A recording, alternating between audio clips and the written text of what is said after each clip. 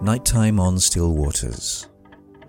This is NB 506812, narrowcasting into the night from somewhere on Britain's waterways.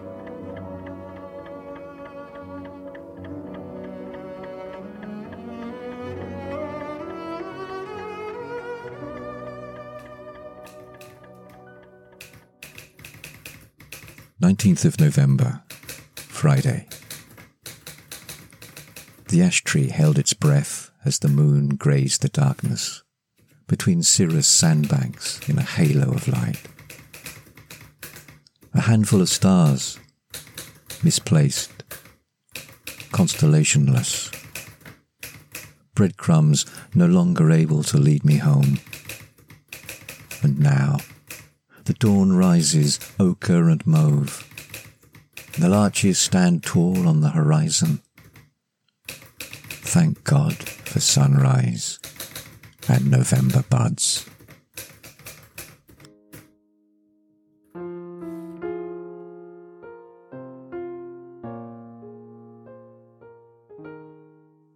After all the dramas from last week, we're back in our proper spot, nestling into the heart of the night.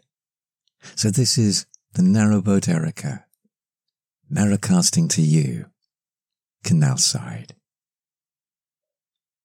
Earlier, the night fell with a breathless stillness, and chimney smoke rose vertically into the gathering owl light, and the moon is on the wane, and the temperatures are beginning to drop as a weather front swings down across the country, bringing in a lot colder air. But the stoves are on, and we're warm, and I'm glad you could come. Welcome aboard.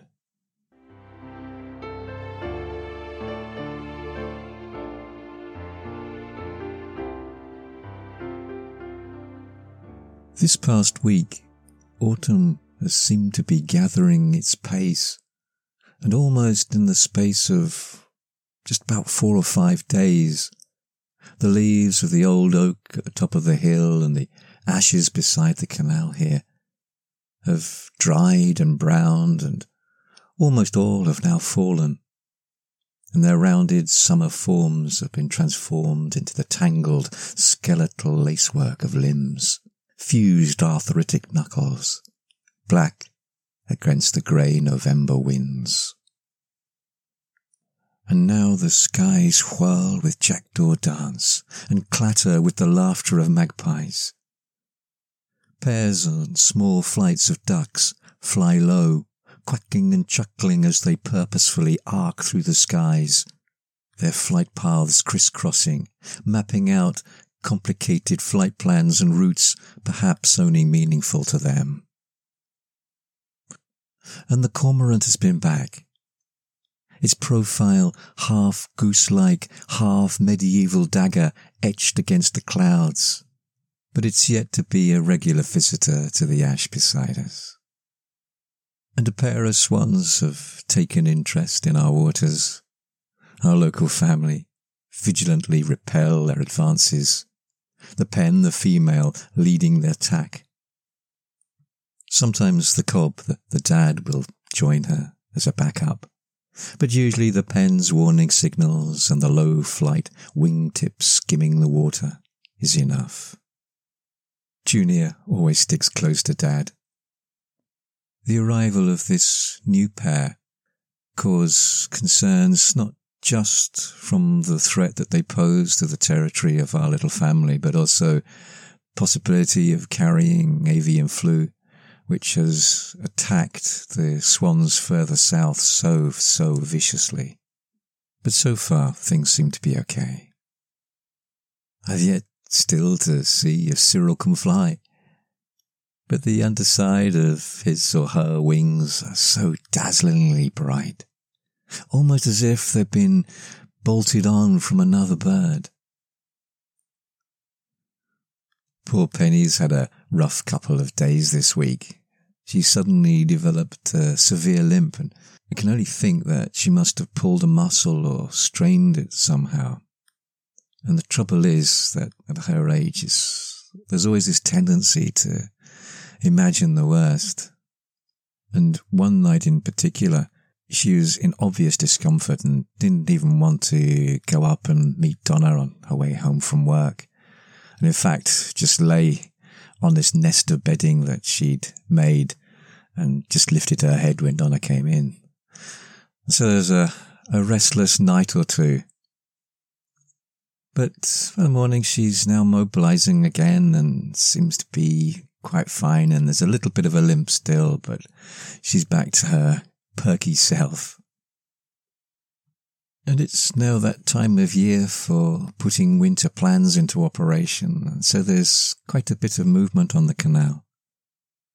And it's lovely to meet up again with Jackie and Pete and their dog Little Pippa on the Lena Kelly.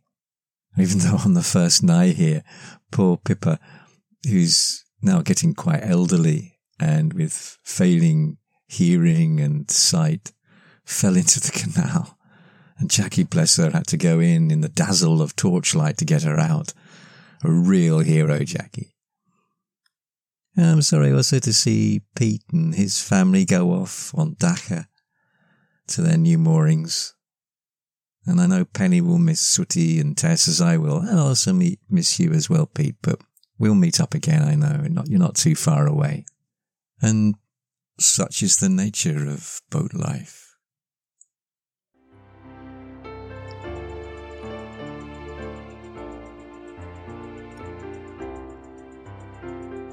I've really appreciated all your comments and postings on social media, and please keep them coming. And if you want to contact me, please feel free to do so. The contact details are in the program notes below. And I just want to say particularly to you, Nancy, that you're right. And I totally can understand you need to be resilient for these types of procedures. And so take your time.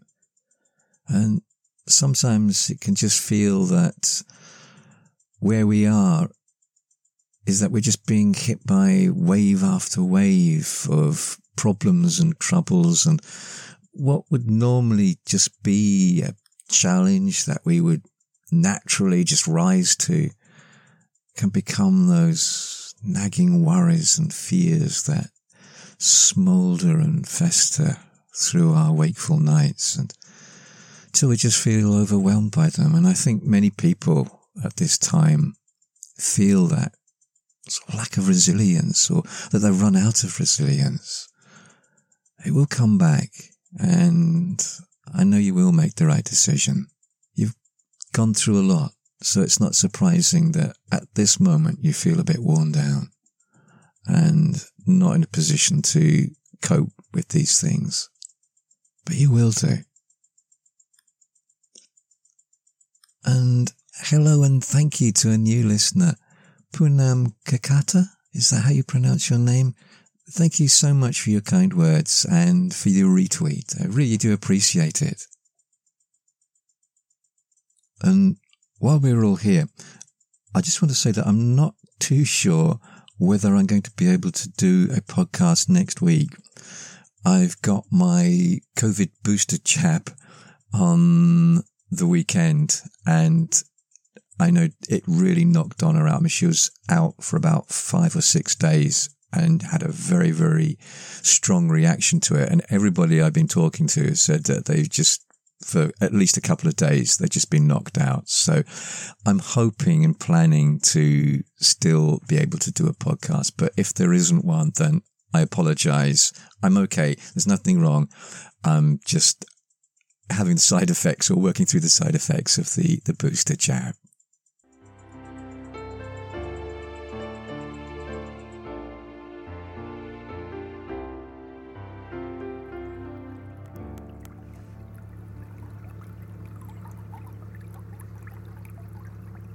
If you go under Bridge 57, the canal runs through a small cutting, and most times it's quite overgrown with hawthorn and blackthorn. The approach from the other side feels a little blind, but this way the way ahead is clear as the boat nuzzles between the red brick sides with little more than an inch on each side. That is, if you have set her upright. It's not as tight as the next bridge, Bridge 58 by Beardlow Cottage, which has been repaired so many times from being knocked that the protective additional skins of concrete are barely more than the 7-foot width of the boat. The bridge is at a very slight angle, too slight to really notice it unless, of course, you're steering your boat under it. A little pressure on the tiller to edge the bow to the right will ease the stern from clipping the right-hand wall.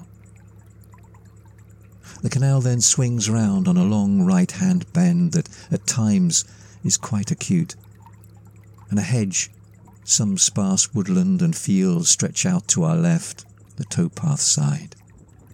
But on our right, the bank is steep and high and thick with undergrowth, and at this time of year it's bright with hips and haws, and the midnight dark slows.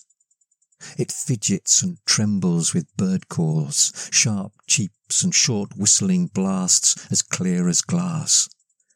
Avian jungle drums, announcing our presence.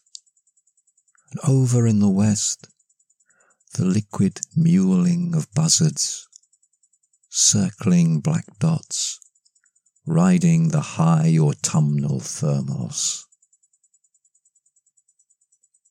As the bend is completed, we pass a winding hole, a large V-shaped notch cut into the offside bank, where long narrow boats like us can turn around. And boats up to 70 feet long can theoretically use this one. However, it's notoriously shallow and it's so easy for the bow to run aground. Last year I came across on 2 different occasions boats stuck here, necessitating the use of that proverbially famous barge pole to ease them off the silted mud. The problem is that because of its reputation, few boats use it, which in turn means that the silt gets even worse through lack of use. The winding hole is situated on a left-hand bend, after which the bank on the right loses its steepness and gives way to slow, gentle rise of meadows. On the left, the woods get a little denser. It's not quite a wood, it's more woodish than wood.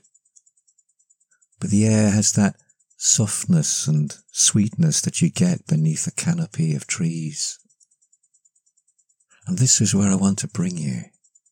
An open stretch of canal just before Bridge 58 that is just tucked out of sight as the dark, tawpy grey waters curve gently to the right.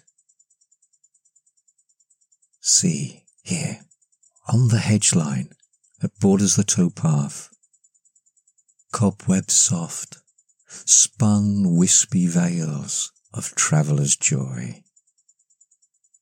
Its feathery smoke misting the contours of the hedge, softening it with a haze of silver and barley. For much of the autumn and well into the winter, those whiskery seeds will cover the hedges, and at the heart of each seed head, an ochre star, glowing almost yellow in some lights and russet in others, as if the golden light of summer were captured and wrapped in an extravagant cobweb thistledown of early autumn mist. And that soft fluffy down is like warm snow. Its whirls of loose helical spirals, like those wild uncontainable stars of Van Gogh's Starry Night, softly burning in the brown and green universe of a Warwickshire hedgerow. Where it's still damp from the morning dew and last night's rain, it's matted together in little tawny clumps like wet kitten fur. And I'm so happy to live in a world or a landscape that has within it a plant called Traveller's Joy. Just saying the name can relax the face and warm the spirit. Who could resist an invitation to walk the paths and the commons that were bordered by Traveller's Joy? And even if we were told that a beautiful wild rose or a rare orchid was growing there, I bet it would be traveller's joy that would fill our imaginations, and it'd be traveller's joy that we would look out for first. And it's traveller's joy, coincidentally, that is the very first plant featured in the Concise British Flora in Colour by the Reverend William Keble Martin. But with the precise vision of a botanist, he simply writes, Clematis vitalba, Latin, traveller's joy. Stems rope-like, climbing by twisted leaf stalks. Flowers greenish. Fruit feathery. Mostly on calcareous and alluvial soils in South England, rarer and mainly introduced in North. Flowers July. One of its other official names is wild clematis, but I'm so glad wild clematis didn't catch on, and we still refer to it as traveller's joy. And there are also so many other local names for it. Up and down our lanes and hedgeways, drovers' tracks and holloways, many now fading out of living memory. But Roy Vickery's collection of traditional local names include Bedwine, Honesty, Virgin's Bower, Beerbine, Bedwind, Beggar Brushes, Bellywind, Bethwind, Bethwine, Binder, Blind Man's Buff, Bushy Beards, By the Wind, Climbers, Crocodile, Daddy Man's Beard, Daddy's Whiskers, Devil's Guts. Robin Wall Kimmerer is right. Our language does matter. Words personify or objectify. John Moriarty is right. The names we give things do frame the way we meet things. Grandfather's whiskers, Granthy's beard, grey beard, hag rope, half-wood, hedge feathers, jewel guts, love entangled, maiden hair, old man, old man's beard, old man's wizard, poor man's friend, and of course, like all things that are rooted in the distant past and local memories, there's debate about why it came to be called Traveller's Joy. It's been argued that this shady shrub with the sweetly vanilla-scented flowers that attracts pollinators and is loved by goldfinches as well as an important food source for so many moths, offers welcome respite with its shady roadside trackway sweet-scented bowers on hot summer days. And Niall Coitier notes that one tradition claims that it gets its name from having sheltered perhaps 3 of the most famous travellers, at least within Christian tradition, the Holy Family, on their flight from Bethlehem into Egypt, and also suggesting the reason for its alternative name, Lady's Bower. However, Richard Foucault argues that Lady's Bower and Virgin's Bower is a reference to Queen Elizabeth I, the Virgin Queen, and cites Gerard is so called because of its habit of decking and adorning ways and hedges where people travelled. Foucault also informs us that it's a plant that's become an emblem of artifice because of the practice by beggars of making false ulcers in their flesh by means of its twigs, which, he adds, often become real sores.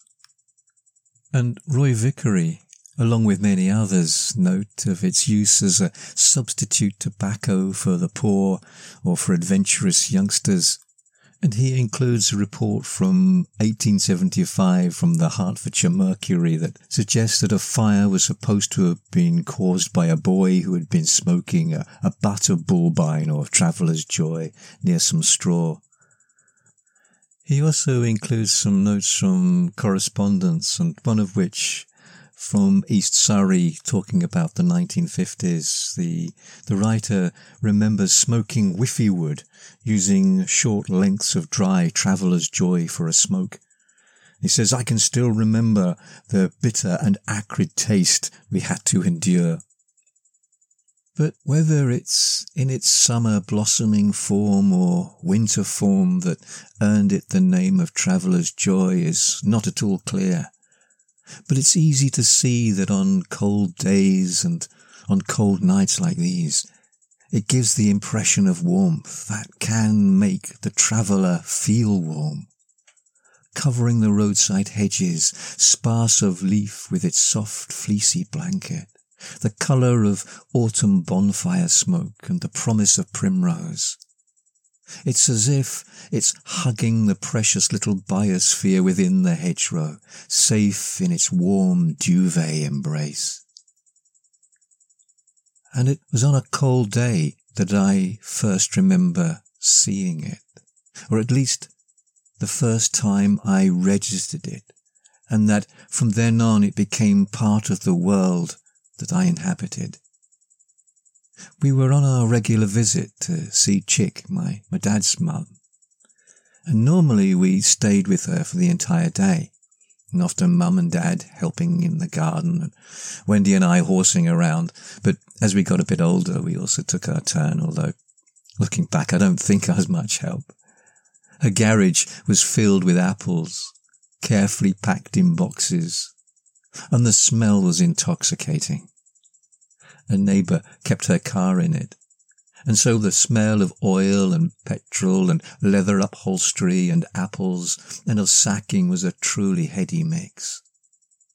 But for some reason, this day, it was decided that we'd go out for a drive.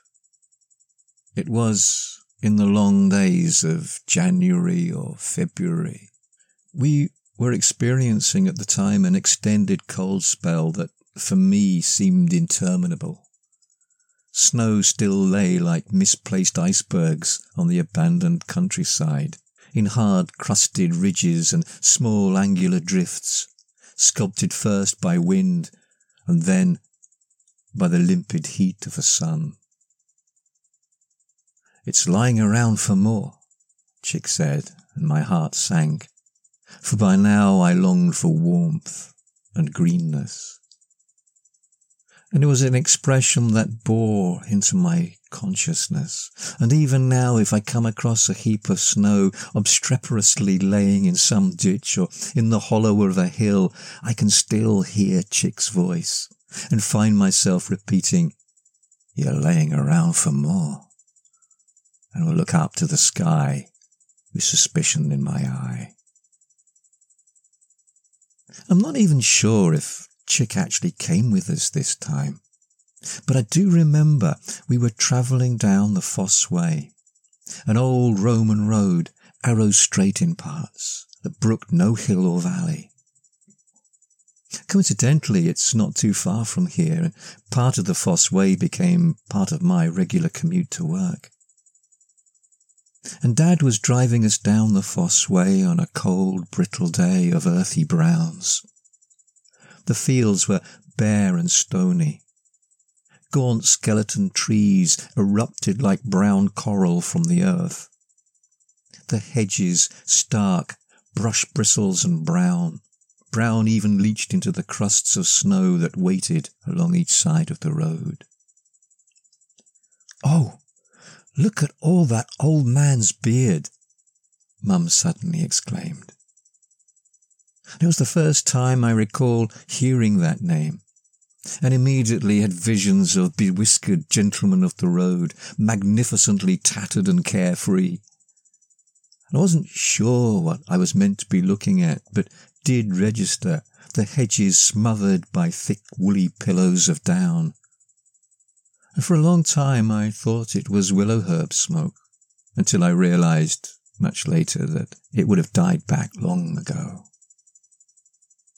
And that name stuck, Old Man's Beard. And the impression of wispy drifts of down, veiling winter hedgerows on a drear day of stubborn snows, also stuck.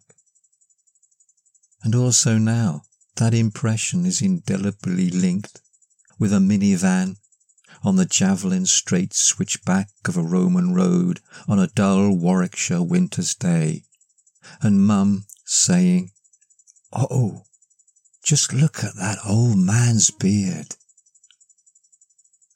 And now, here it is again. Old Man's Beard, Traveller's Joy, By the Wind.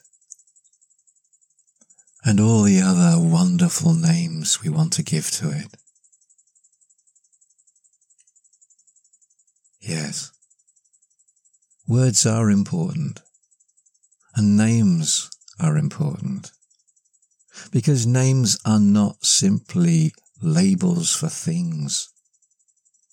Names tell us the stories of our place within our landscapes, weaving our shared national and cultural history into the hedgerows and the fields that we live among, embedding local knowledge and lore, memorializing our own individual experience and encounters with our landscape.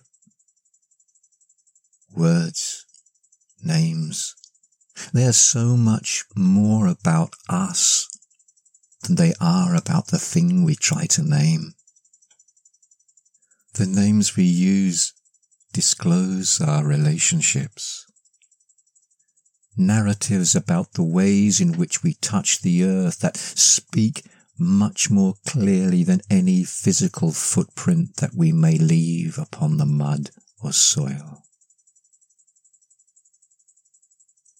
Clematis Vitalba, Traveller's Joy, Old Man's Beard, By the Wind.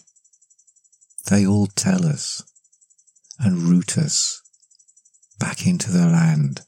Old Man's Wizard, Poor Man's Friend, Potherwind, Robin Hood's Fetter, Shepherd's Delight, Silverbush, Skipping Ropes, Snow in Harvest, Tuzzy Muzzy, Willow Wind, Withy Vine, Withy Wind, Withy Wine, Wold Man's Beard. This is the Narrowboat Erica, signing off for the night, and wishing you a very warm, peaceful, and restful night. Good night. Temperature outside 6.6 degrees. Inside 26 degrees. Humidity 82%. Dew point 4 degrees. Wind direction northwest. Wind strength 7 miles per hour. Barometric pressure 1019.3 falling. Cloud cover 31%. Cloud ceiling none. Precipitation 0.2 millimeters. Moon phase 97.8% waning gibbous. Day length 8 hours 31 minutes. Sunset 16:08. Sky casting 7:39.